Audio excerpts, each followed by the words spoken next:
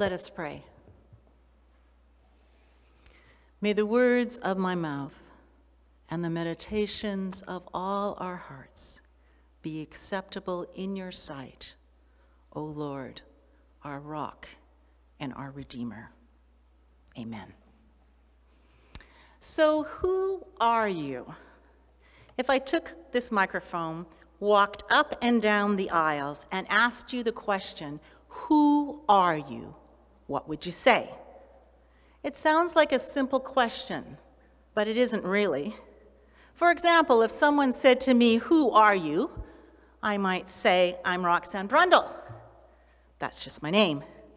I might say, I'm the associate pastor at St. George, but that's what I do. I might say, I'm a Canadian. Well, that's where I live, or that's where I was born. I could say I'm an awesome tennis player, but that's a wish. So who am I? Well, I'm 5 feet, 9 inches tall without heels.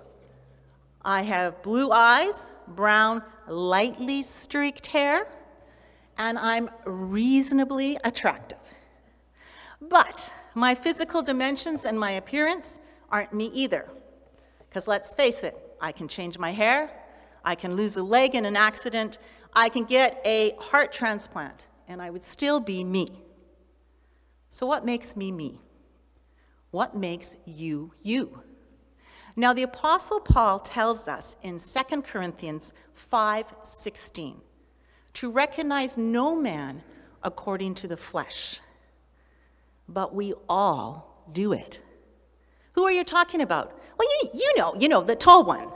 You know, the one that's kind of short. You know, the stocky one. You know, the slender one. Or by what they do. I'm talking about the lawyer. You know, the doctor. You know, the financial planner. You know, the landscaper. Somehow we talk as if we believe that who we are is determined by how we look or what we do. Now we all know you can't judge a book by its cover, a movie by its title, or a person by their looks. We've all read fairy tales. Remember the characters in Beauty and the Beast? The Beast was hideous and ugly. And Disney's Gaston was confident, popular, and handsome. But their outward appearance told us nothing about who they were. At the end of the tale, the Beast was really a prince, and Gaston was really a beast. We all know about the ugly duckling that turned into a swan. And in Scripture, we are constantly reminded to beware of the enemy who may appear as a sheep in wolf's clothing, or as an angel of light instead of the prince of darkness. Our true identity is not linked to our outward appearance. Think about it. Who would ever thought that the shepherd boy would stand taller than Goliath? Who would have thought 3 Jews would burn brighter than the flames in a Babylonian furnace? And who would have thought a poor carpenter from Nazareth would turn out to be the savior of the world? So how we look doesn't tell us who we are. Okay, so what about what we do? Does what we do determine who we are? Or rather, does who we are determine what we do? I think who you are determines what you do. More importantly, who you think you are determines what you do. Now, Neil Anderson, in his book, Victory Over Darkness, has a wonderful illustration. He says, imagine a macho college guy. He calls him Biff. Biff is into the whole college scene. He sees himself as a skin wrap package of salivary glands, taste buds, and sex drive. So what does he do with his time? He eats and he chases girls. In fact, he chases anything in a skirt. But he has a very special gleam in his eye for a girl named Susie. One day, Biff was chasing Susie around the campus, and the track coach saw him. And the track coach said, "This guy can run." When the coach finally caught up to him, he said, "Come on, Biff, how about join the track team?" Biff says, "No way, I'm busy." But the coach was like a dog with a bone, and he wouldn't give up. So Biff reluctantly agreed to come to a practice. So Biff started working out with the track team, and he discovered he was a good runner. He changed his eating and sleeping habits, and his skills improved. In fact, he started winning races. And at one point, a big race was coming. He came early. He stretched. He warmed up. Then a few minutes before the race, guess who shows up? Susie. Susie shows up, and she's got this plate with an apple pie loaded with ice cream. And she says to Biff, "I missed you, Biff.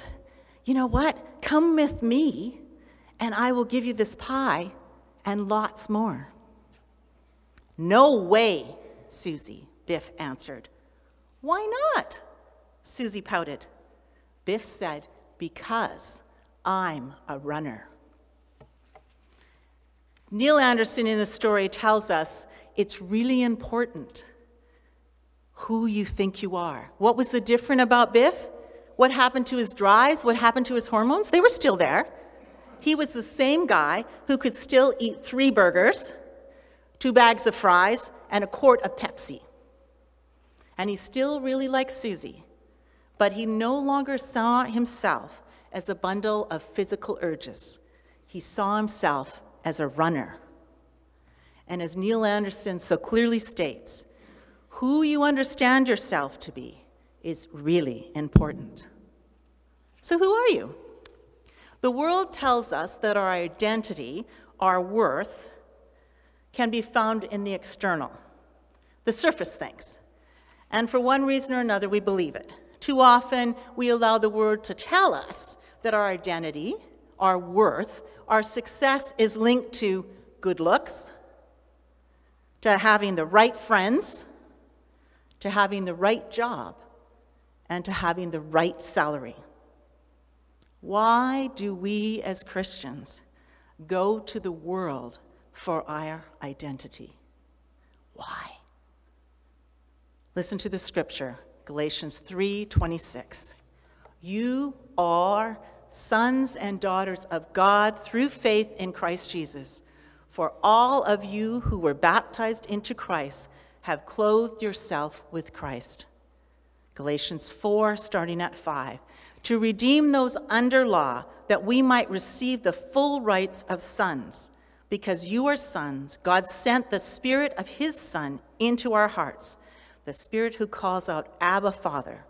So you are no longer a slave, but a son. And since you are a son, God has made you also an heir. So, who are you? According to God, if you're a believer, you're a child of God. You're a son, you're a daughter of the Most High God. You're a kid of the King. In God's kingdom, your wholeness, your value, your worth is never based on what you look like. It's never based on what you've done. It's never based on what you have.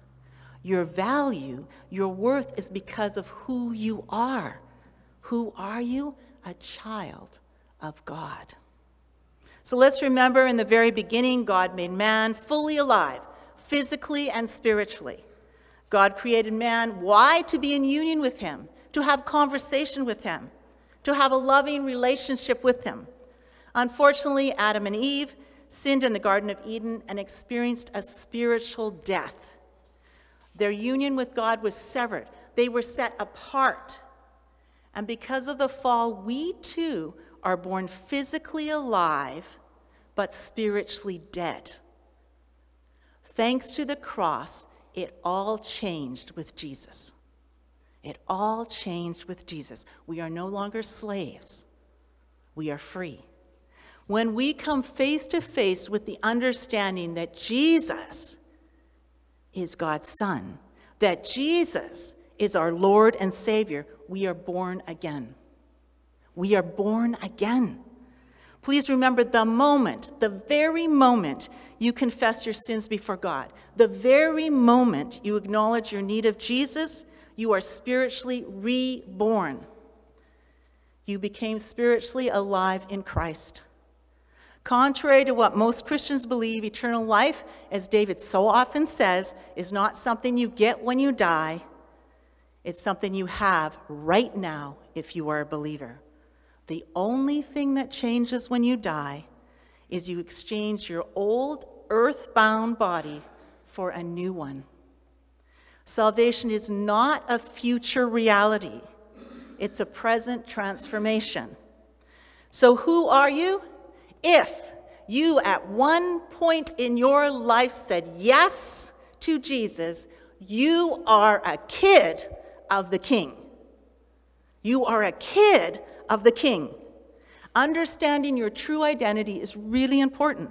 Let's face it, if Biff didn't see himself as a runner, he would have let Susie sidetrack him before an important race. And if you remember the Samaritan woman we met last week, if she didn't see herself as Jesus did, as someone important, as someone valued, as someone loved, she would never have had the courage to tell others about Jesus. She would have let the scowls and disappointment of the world keep her from the abundant life God was calling her to. People, this is really important. If you look to the world for your worth, for your value, for your identity, you will never have enough.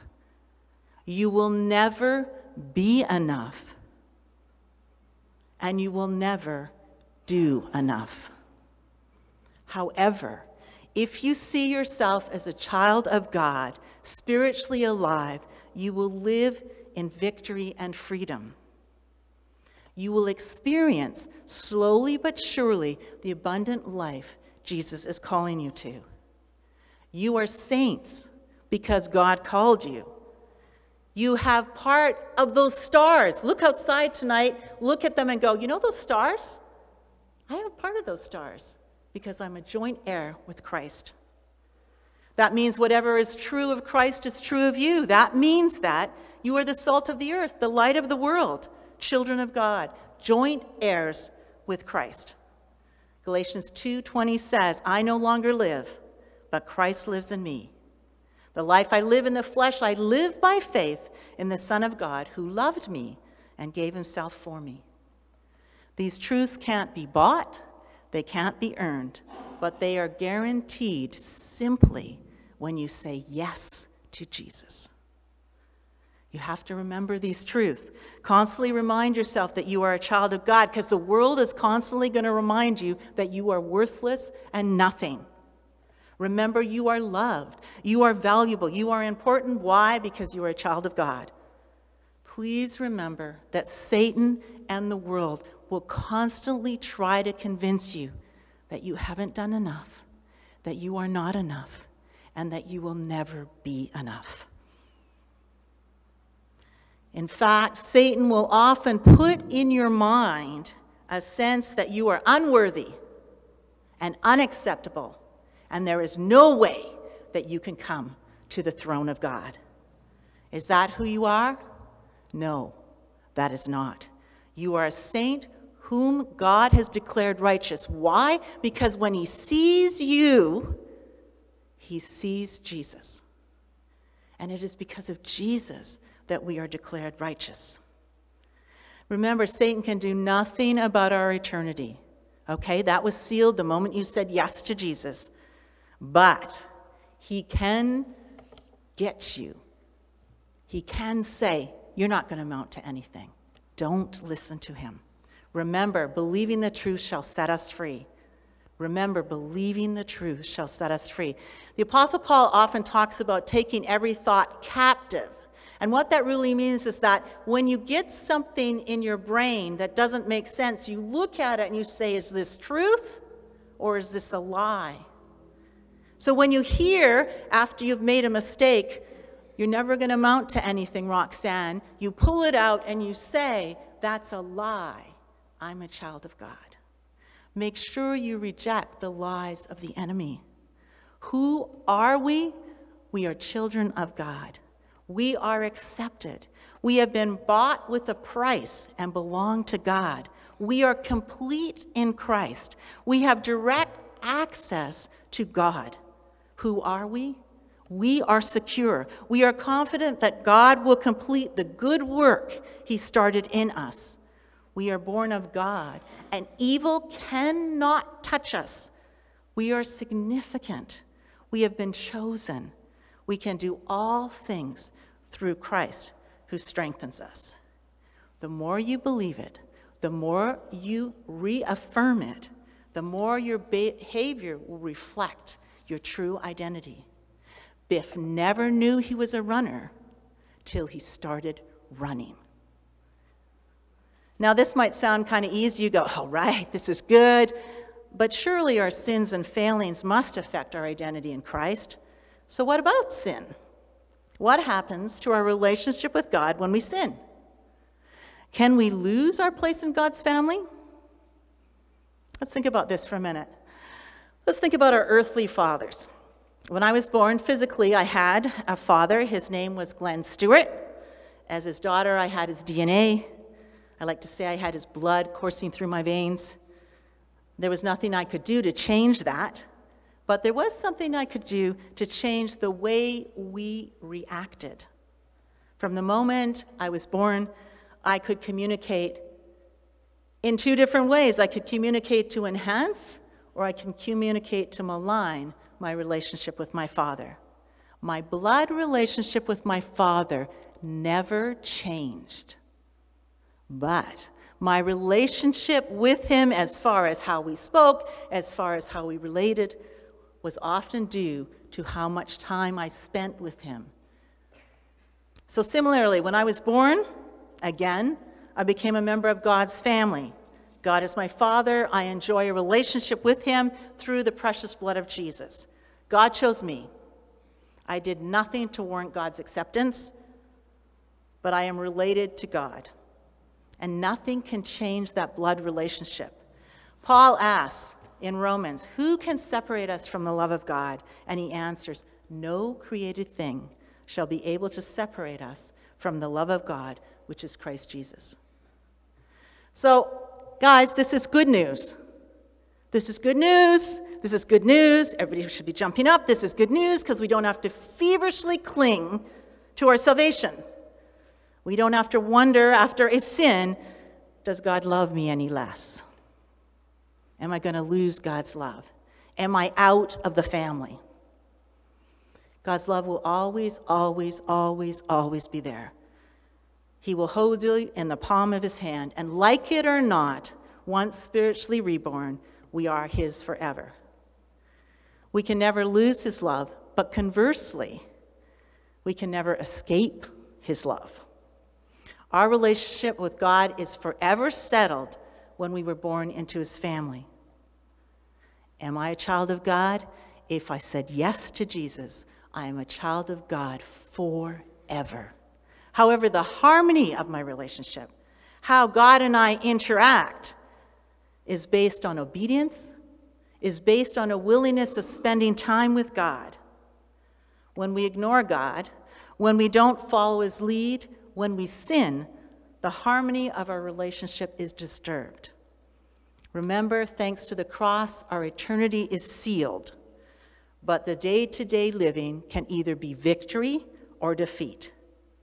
We should strive to obey God, not because we are afraid of losing love, but because we realize the depth of his love. We can't be any more a child of God than when we were first born. However, by worshiping God, spending time in his presence, we can experience that abundant life that Jesus was talking about. It will allow us to be all that we were meant to be. I want to leave you with this thought. David Hawking once said that some of the world's most miserable people are Christians who would rather not be part of God's family. Those are the people in the palm trying to jump out. Because the problem is, our inheritance is eternal. And once reborn, our spiritual self can never be fully content outside the will of God. Let us rejoice in our identity every single day. We are beloved, we are valued, we are worth a lot. I sometimes think about that parable, that kingdom parable, where it talks about a merchant in search of a fine pearl that goes and sees something very valuable and sells all. And we all think about that as us finding the good news. But I like to think about it as God saying, Jim, you're worth everything, even my son. That's what Jesus is saying to each one of us. You're worth everything, even my son. Let us rejoice in that identity, and let us strive to be all that God is calling us to be. Let us pray. Precious God, we thank you for the truth. Help us to accept it and help us to live as if we know it. In Jesus' name, amen.